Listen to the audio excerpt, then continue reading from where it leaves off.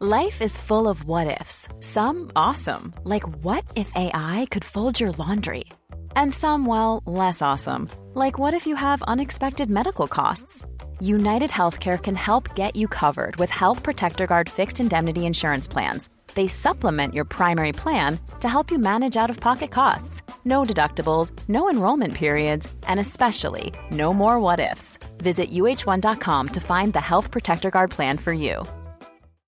One size fits all seems like a good idea for clothes until you try them on. Same goes for healthcare. That's why United Healthcare offers flexible, budget-friendly coverage for medical, vision, dental, and more. Learn more at uh1.com. Sarah and I have talked many times about our desire to age as gracefully as possible, and skincare is a huge piece of that. I spend a lot of time and money thinking about my skin, and I have added Ritual to my routine, which just gives me a lot of comfort. Ritual is here for us. They have created a wrinkle support skin supplement and conducted clinical studies, so we know it's working. They're taking the guesswork out of skincare. Ritual Hyacera is one of several Ritual products that I love. I take the daily multivitamin, I take a probiotic, and Hyacera is that once daily skincare supplement that is clinically proven to reduce wrinkles and fine lines and increase skin smoothness in 90 days. I recently met a friend for the first time in person as opposed to online, and we were discussing the fact that I am 43, and she said, "I cannot believe how young you look." And I thought, thank you, Ritual, for that. Start Hyacera to help minimize wrinkles without compromising on clean science. Hyacera from Ritual is a clinically proven skin supplement you can actually trust. Get 25% off your first month for a limited time at ritual.com/pantsuit. Start Ritual or add Hyacera to your subscription today. That's ritual.com/pantsuit for 25% off.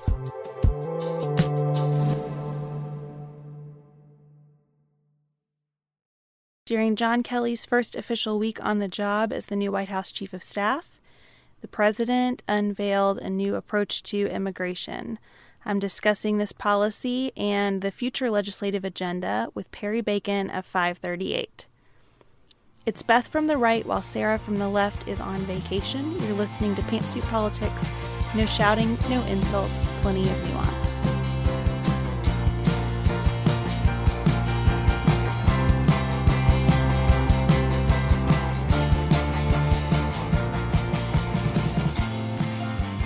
Hello, everyone, and welcome to The Briefcase. Today, I am joined by Perry Bacon, a senior political writer at 538. Perry is also a native Kentuckian, so we're really excited to have him in Sarah's seat today.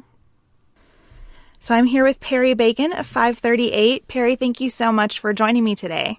Of course. Thanks for having me.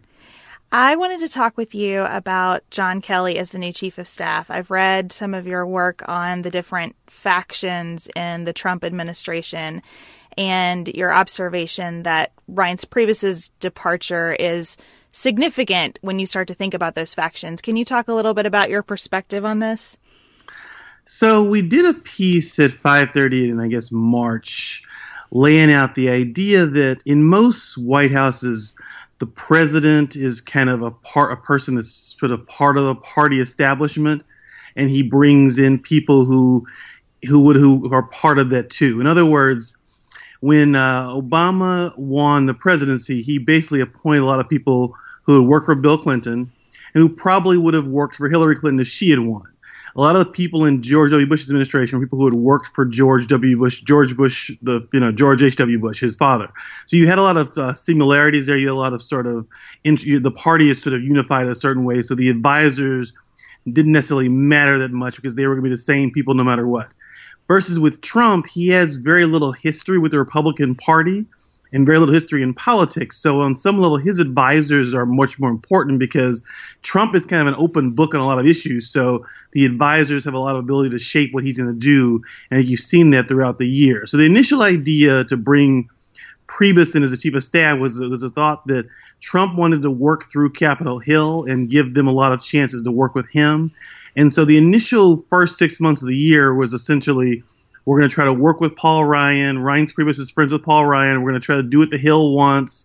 And so they pushed this health care bill first because the Hill really wanted to do that.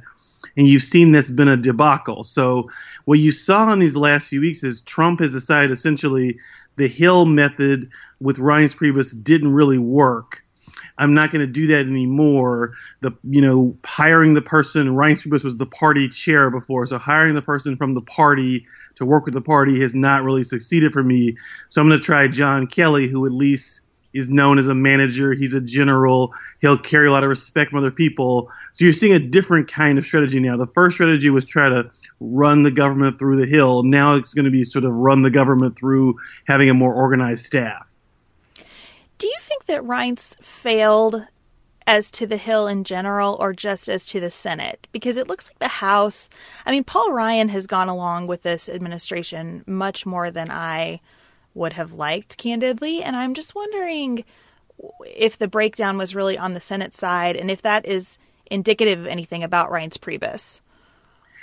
I think, Reince Priebus and Paul Ryan are both from Wisconsin, and they're both pretty good friends before this. So I think that tells you a little bit of something. Like, Paul Ryan has been very vocally supportive of Trump in a way I wouldn't have expected a year ago. And I think that probably does go to the relationship between Paul Ryan and Priebus.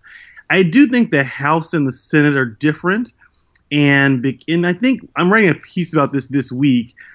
A lot of the criticism you're seeing of Trump and the sort of differences between Trump and the Republicans, the Senate is driving some of the tension with Trump versus the House goes along with him more. I think that might go to the House is probably overall more conservative, one. And then two, the members in the House have 2-year terms, not 6-year terms. So it makes a big difference in how they can act.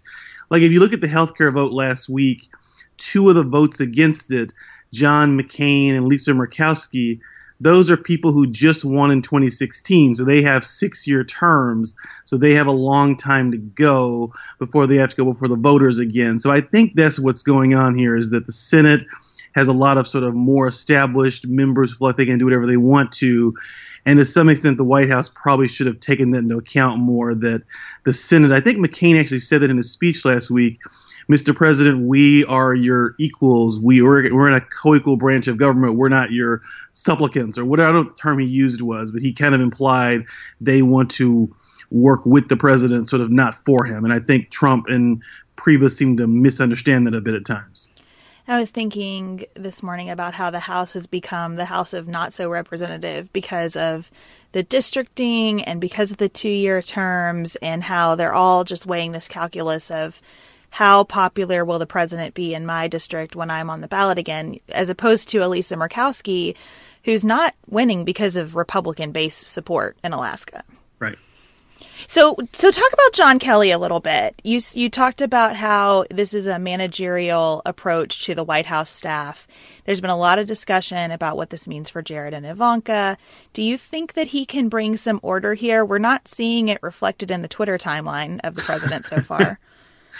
Yeah, apparently I read some reports somewhere that Kelly has decided he's not going to try to stop Trump from tweeting. He's trying to be more realistic about his goals, and he's not going to try to stop Trump from tweeting. What I do think will happen is that you saw on day one, the famous Anthony Scaramucci was fired immediately by Kelly. And that was by Kelly, not by Trump. So I think that was a sign that kind of the most outlandish behavior from the staff, at least, will probably be reduced some, particularly people who don't necessarily have a power base of their own. I think it's an open question of what do you do when the president's son-in-law and daughter are senior advisors? In the early, in these last few days, both Kushner and Ivanka have suggested they're going to try to work with Kelly.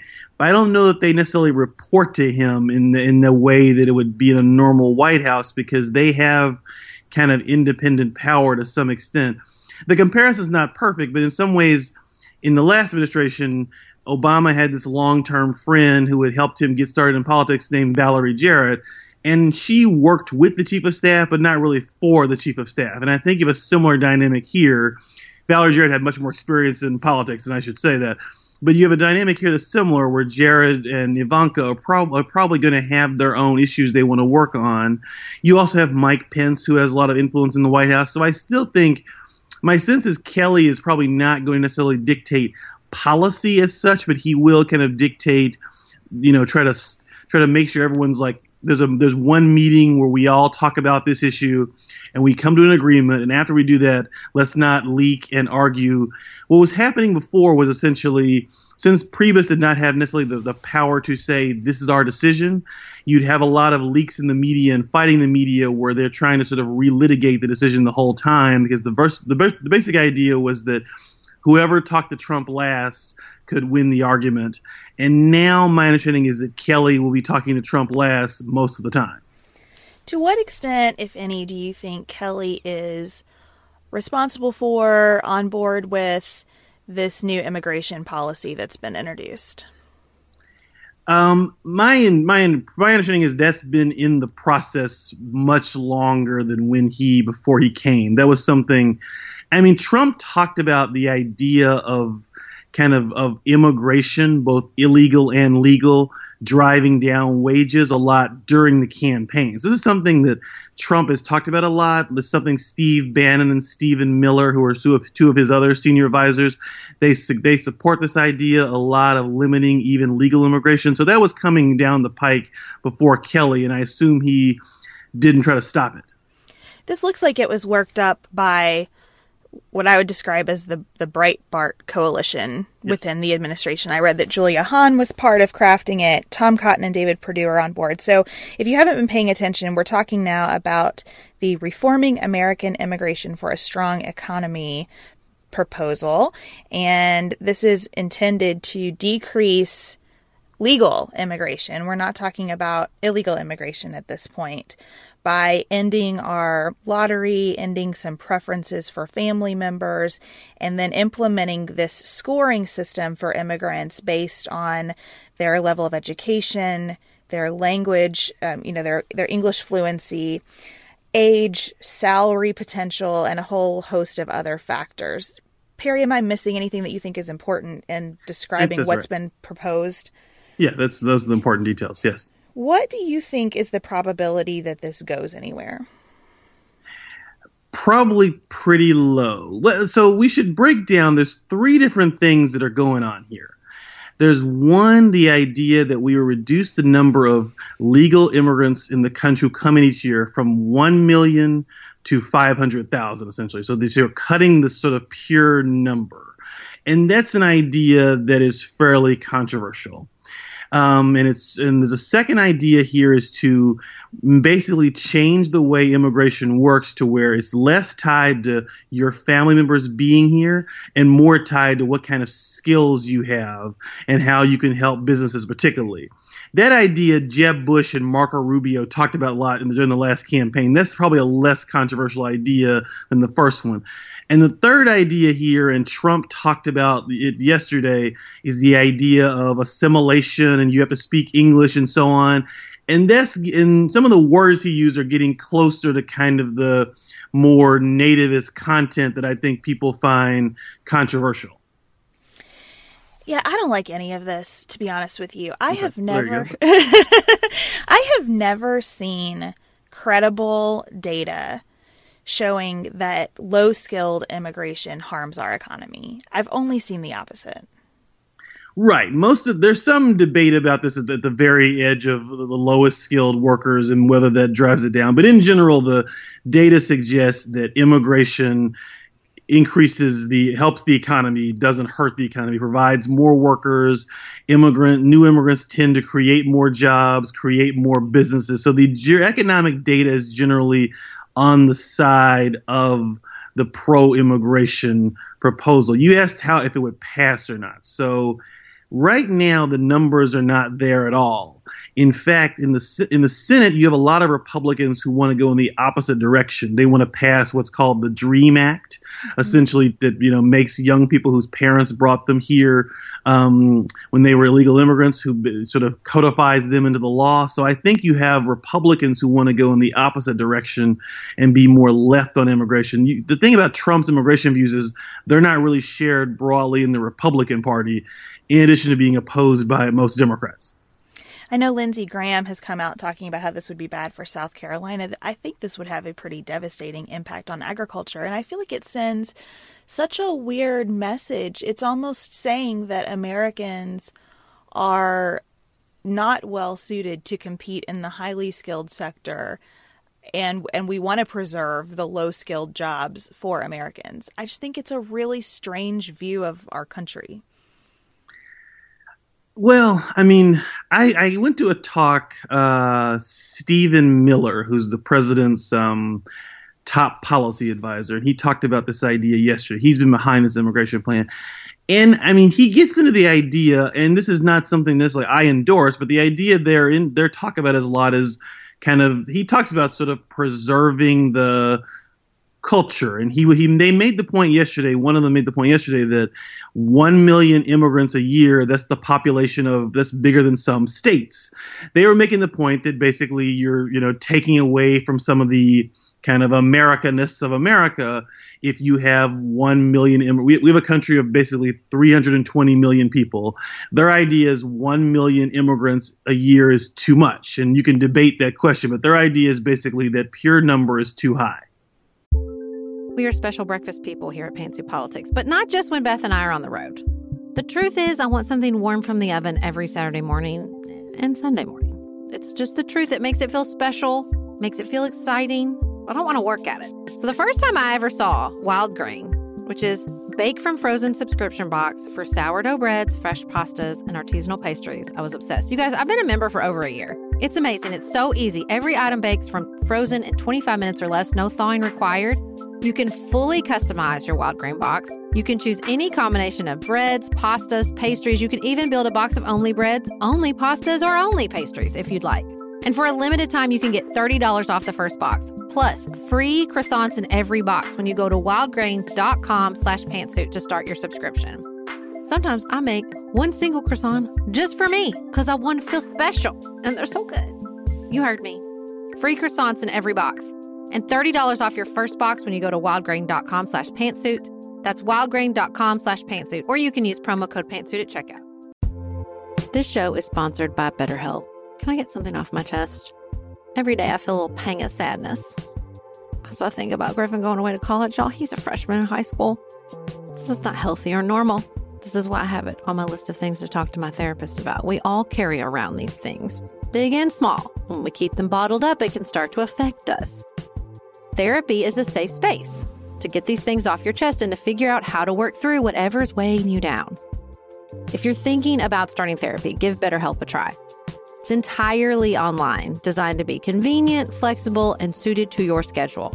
Just fill out a brief questionnaire to get matched with a licensed therapist and switch therapists anytime for no additional charge. You gotta get it off your chest. And you can get it off your chest with BetterHelp.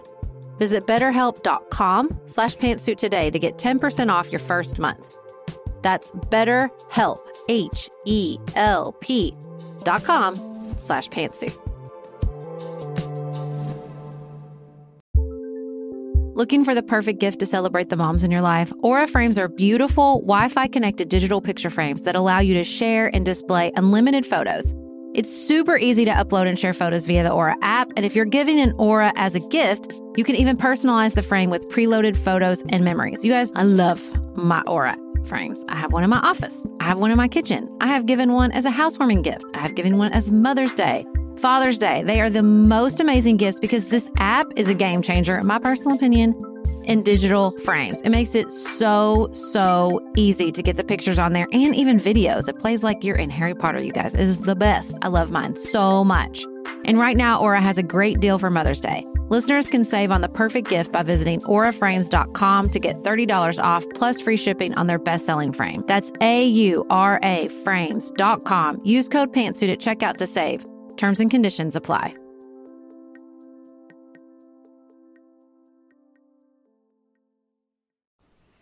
Yeah, and I think it's good that reporters are asking questions that pull out what seems to be really going on here, because I don't think the economic data supports this as being something that's going to strengthen our economy. And this is something that I've talked about on the show a lot. Like, I just don't view America as having a culture that exists to be preserved.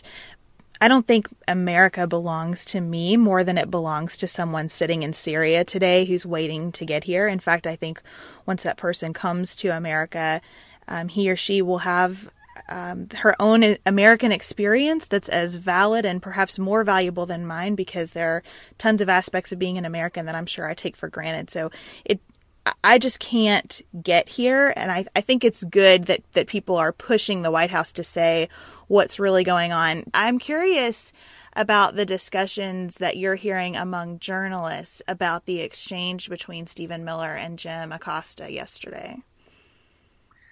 I haven't been a lot of discussions yet about that. I don't know if you know Jim's background. Jim is the son of Cuban immigrants. So the discussion was very heated. So that's one thing. But Jim has actually been in a fair amount of heated discussions with the White House about his view is they're trying to diminish press access and things like that. They were taking briefings off television for a while. So he's had some pre-existing kind of tensions with the White House, and they've fired back at him too about these issues. The specifics of yesterday I thought were odd only because they got really personal. And I don't remember seeing a White House advisor, what did he say about him? Said he was an East Coast snob or elitist. Yeah, something like that. Was unusual, particularly since Mr. Miller, the White House advisor, grew up in sort of a wealthy area in Santa Monica in California, went to Duke. He's no, working class champion. So it was a very odd way of, I think he was wearing cufflinks. One of the journalists was telling me attacking, Acosta for this. So I thought it was a weird attack, but I think it goes to the issue that they're having a little bit of trouble defending their immigration position. I mean, we're talking about sort of race and identity is what we're really talking about here. And if you listen to Miller very closely yesterday, one thing he kept saying was, this is a policy that will help lower wage people, particularly minorities, particularly immigrants. And what Trump said this too yesterday, what they're trying to say is that Hispanic immigrants lower wages for black people who grew up here in the first place. That's what they're trying to draw a wedge. And you saw this yesterday too on their new affirmative action policy too. And I don't know what your views on that, but they announced they're going to take on affirmative action. And one thing they tried to highlight was we're trying to help Asian students not be discriminated against. And there is some evidence that affirmative action does hurt Asian students in some ways the way we do it now. I think that's true. But it's sort of like they're trying to say we're in these policies on immigration for blacks and for Asians on affirmative action. I think 90% of the people who voted for Trump are white. So I think that's probably who the target of the policies are, and we should not misunderstand that. Yeah, I mean, what I think is going on here is that the approval numbers are getting really ugly, and the Senate investigation is heating up, and Bob Mueller is hiring people to investigate the White House. And so let's get back to the culture wars. I mean, that's what it looks like to me. This scoring system, thank you, for immigration. I went to National Review to read about this policy because I thought I had such a strong negative reaction that I thought I want to go somewhere that's going to be defensive of this policy and read about it. And National Review loves this scoring system. Yeah. And as I'm reading it, I'm thinking to myself, name for me an American citizen who would be comfortable being given a numerical score based on their level of education, their salary, all of the things here that just reduce us further to economic units instead of human beings. Even reading about it written in the most flattering terms, I just find it disgusting. And I sincerely hope that the Senate will not allow this to go anywhere. But I will move on instead of just ranting about this policy forever. And I'm sure we'll do more of that when Sarah's back, because I imagine that she was going to be right here with me. I wanted to ask you about healthcare. I saw some tweets from you, Perry, that seem to be thinking through the question of whether Republicans are really done with healthcare or not. And I would love your take on that. So essentially, my view of this is that the Republican Party spent 7 years campaigning against Obamacare, telling Republican voters we're going to repeal this, and talking about how bad it was. And we can debate whether there are parts of Obamacare that are bad and probably some that are good and some that are working and some that aren't. You can debate that another time probably. But I think what we're left with, is they made this promise and they made it a lot. And Trump wasn't in Washington for a lot of that time, so he probably doesn't understand the issue as much and sort of the complexities of it. Remember one day he said, in fact, who knew healthcare was so complicated? And I could have told him everyone, but apparently not him. So I think you'll have a situation where they've got this big goal that they've articulated over and over and over again. So my view is that until the Democrats have control of the House or the Senate or the presidency, the Republicans are going to keep considering getting rid of this law because they've told their base how terrible it was and they've promised to fix it, or promised to get rid of it or repeal it in some way. So I think you're going to keep seeing this sort of zombie efforts to come back. It'll be Cassidy and Graham, and then it'll be Cornyn and whoever. And I just think we're going to keep having attempts for this repeal to happen. I don't know where they're going to go now. There's a couple other bills that are moving. Trump still wants to do it. So I just don't think this is over. I agree with you. I don't think that they will get anything accomplished. And I think that's a different question. Yes. Yeah, exactly. I guess it does depend so much on what happens in 2018. But they're all saying, many of them are saying now that they want to move on to tax reform. Do you have a clear understanding of what they mean when they talk about tax reform? So what they mean by tax reform generally, and like they said, they've been very general about this, is that they want to reduce taxes on individuals, but also reduce the corporate tax rate and the tax rate on small businesses. So their idea, they think that the economy will grow and more jobs will create if we have lower corporate tax rates, and that's a big part of individual tax cuts are something Republicans are always for anyway, but they think the corporate tax changes will particularly help businesses create more jobs.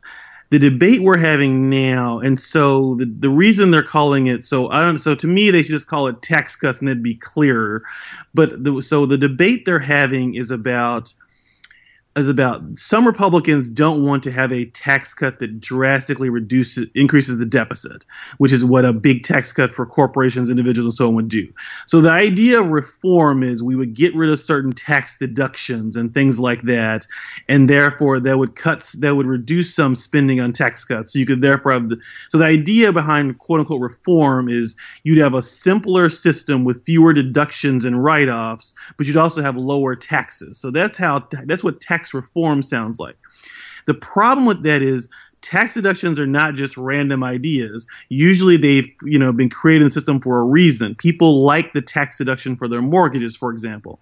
And so if you're going to get rid of that, you're going to have a lot of political tension. So right now the Republicans are saying tax reform will be much easier than health care. It may be easier than health care, but if you start getting into tax write-offs and deductions people like, that's going to get just as complicated as taking away Medicaid. Sarah and I have talked many times about our desire to age as gracefully as possible, and skincare is a huge piece of that. I spend a lot of time and money thinking about my skin, and I have added Ritual to my routine, which just gives me a lot of comfort. Ritual is here for us. They have created a wrinkle support skin supplement and conducted clinical studies, so we know it's working. They're taking the guesswork out of skincare. Ritual Hyacera is one of several Ritual products that I love. I take the daily multivitamin, I take a probiotic, and Hyacera is that once daily skincare supplement that is clinically proven to reduce wrinkles and fine lines and increase skin smoothness in 90 days. I recently met a friend for the first time in person as opposed to online, and we were discussing the fact that I am 43, and she said, "I cannot believe how young you look." And I thought, thank you, Ritual, for that. Start Hyacera to help minimize wrinkles without compromising on clean science. Hyacera from Ritual is a clinically proven skin supplement you can actually trust. Get 25% off your first month for a limited time at ritual.com/pantsuit. Start Ritual or add Hyacera to your subscription today. That's ritual.com/pantsuit for 25% off.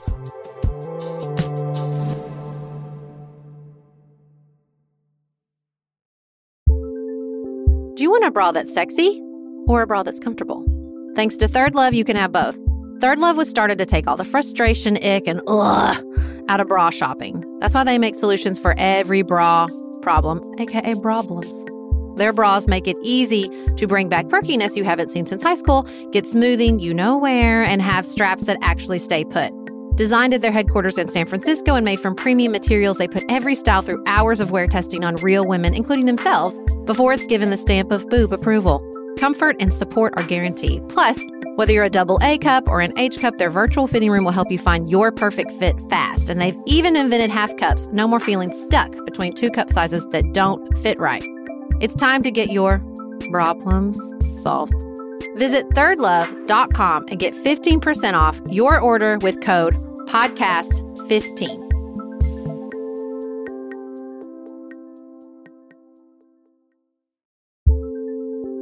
There's not much worse than a dry and itchy scalp. Also, when you get your hair colored and then it does not last as long as you and your stylist discussed. It could be that unfiltered, mineral-filled water is the culprit. Hard water is a leading cause of damaged hair and dry, irritated skin, and about 85% of the United States uses hard water, filled with dissolved minerals and added chlorine. That's where Canopy's new filtered shower head comes in. Canopy, known for their beauty hacks and reimagined humidifier, has revolutionized the filtered shower head.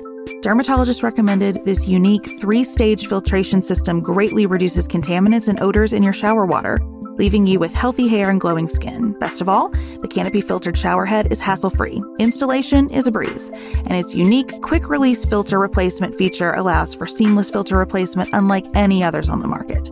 Go to getcanopy.co to save $25 on your Canopy filtered shower head purchase today with Canopy's hassle-free filter subscription. Even better, our listeners can use code PANTSUIT at checkout to save an additional 10% off your Canopy purchase. Hurry, your hair and skin will thank you.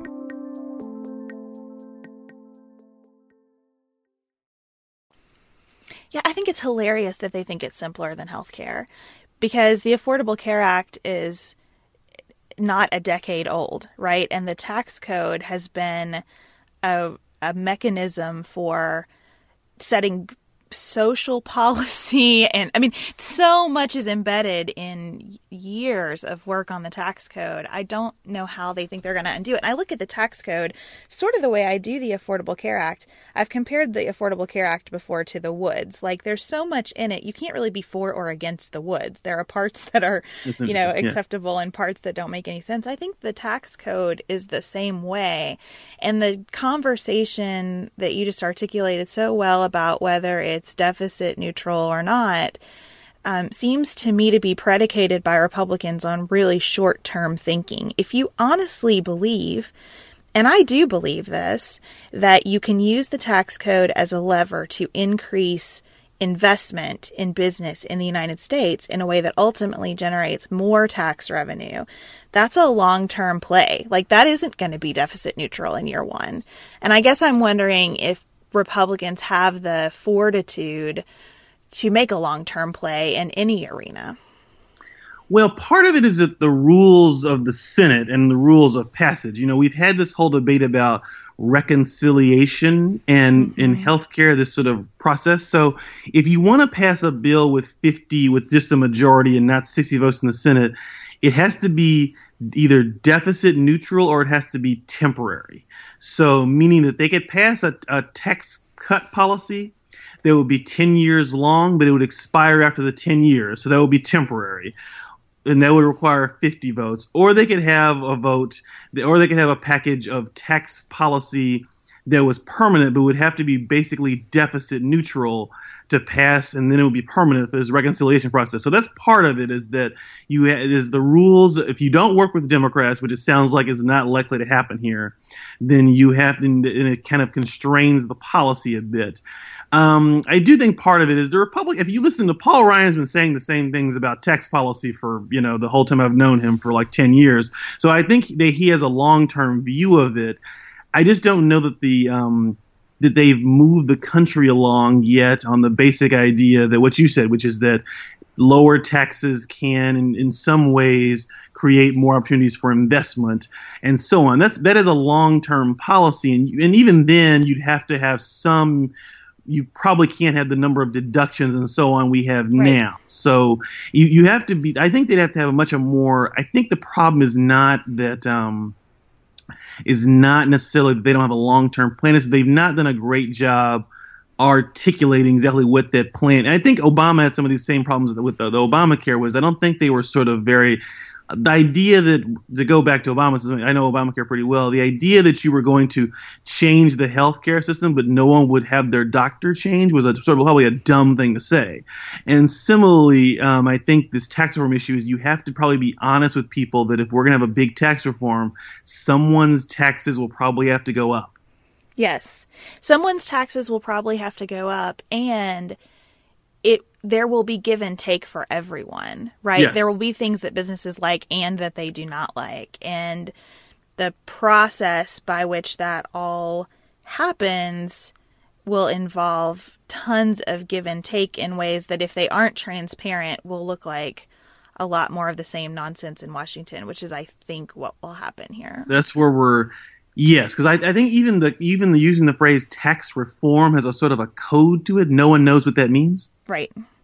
Well, and what the White House has put out, I mean, I kind of was a little snarky about this on Twitter. I mean, it looks like Steve Mnuchin wrote some bullet points on a napkin and handed them to someone and said, type these up. I mean, there doesn't seem to be anything thoughtful happening. And I just think that it's crazy to watch them talk about this as though this is going to be so much more achievable than working on healthcare. It's kind of amazing. You're right, because they've had 6 months of behind, like the healthcare talks have been public, but behind the scenes, they've been talking about tax reform the whole time they've been in office. And so the idea that after 6 months they had of intense discussions, they had to basically put out a napkin of pablum about tax reform tells you that even that this is a hard issue and there's a lot of disagreement about the real policy. Well, let's end on something a little lighter. We did an episode on Tuesday with Emily Ellsworth that ended with a discussion of introversion and got more emails and tweets and Facebook messages about that than most things that we talk about in the political arena. So I had to ask you, Perry, if you are an introvert or an extrovert. I'm pretty extroverted, but I would say that my wife is introverted to the point where she had me read that book. The Susan Cain book? Yes. She was like, you don't get what I'm saying. Can you read this book?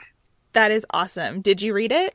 I did. And it was very, because my wife's very confident and very a good public speaker and so on. So I was like, you don't seem shy to me, right. And she was saying introversion is not shyness. Read this book.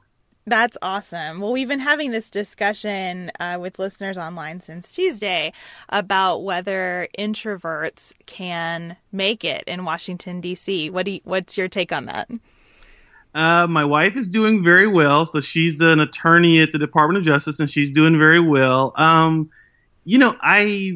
I don't think that it's sort of, sometimes it's hard to know who's an introvert unless you know them really well. Mm-hmm. But I think, I don't think this is you could probably argue in some ways that the last president, who was very charismatic in public, had some kind of introversionist tendencies, in terms of wanting to be alone, wanting to read, needing that time. That's my understanding of him, at least. And so I think Washington is a town that's like, it's definitely full of like class presidents and strivers and people like me who like to talk a lot. I think that's not a wrong description, but I also think Washington rewards expertise a lot in terms of like, if you want to get a senior level job in policy or a senior level job, maybe if you want to be like a leading member in public, then that's going to be harder. Like if you want to be the president or a senator, it's going to be harder probably if you're pretty introverted. I don't know.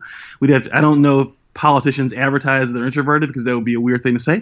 But I think if you want to, there's plenty of jobs in Washington where actually a lot of the real work happens that involve more sitting in front of your computer, coming up with ideas and thinking about things than sort of talking and running your mouth a lot. I love that. I'm going to be thinking about whether President Obama is an introvert all day. Thank you so much for joining me, Perry. I really appreciate it. This was fun. Thanks for having me. Thank you so much for joining us for this episode of The Briefcase. I want to close out with a comment that Mary left on our website, pantsuitpoliticsshow.com. We always appreciate your feedback on our episodes through email and social media, and also on the show site.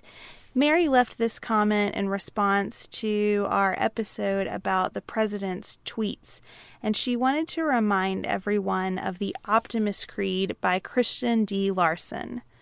To be so strong that nothing can disturb your peace of mind, to talk health, happiness, and prosperity to every person you meet, to make all your friends feel that there is something worthwhile in them, to look at the sunny side of everything and make your optimism come true, to think only the best, to work only for the best, and to expect only the best, to be just as enthusiastic about the success of others as you are about your own, to forget the mistakes of the past and press on to the greater achievements of the future, to wear a cheerful expression at all times and give a smile to every living creature you meet, to give so much time to improving yourself that you have no time to criticize others, to be too large for worry, too noble for anger, too strong for fear, and too happy to permit presence of trouble, to think well of yourself and to proclaim this fact to the world, not in loud word, but in great deeds, to live in the faith that the whole world is on your side, so long as you are true to the best that is in you. Thank you to Mary for sharing that. I thought it was a lovely way to close out the week. We will be back with you on Tuesday for a new episode. Until then, keep it nuanced, y'all. Thank you so much to our executive producers, Nicholas, Tracy, Leslie, and Sabrina. Please leave us a review on the Apple Podcast player, or again, go to patreon.com/PantsuitPolitics to support the show. You can follow us on social media at PantsuitPolitic on Twitter, PantsuitPolitics on Facebook and Instagram.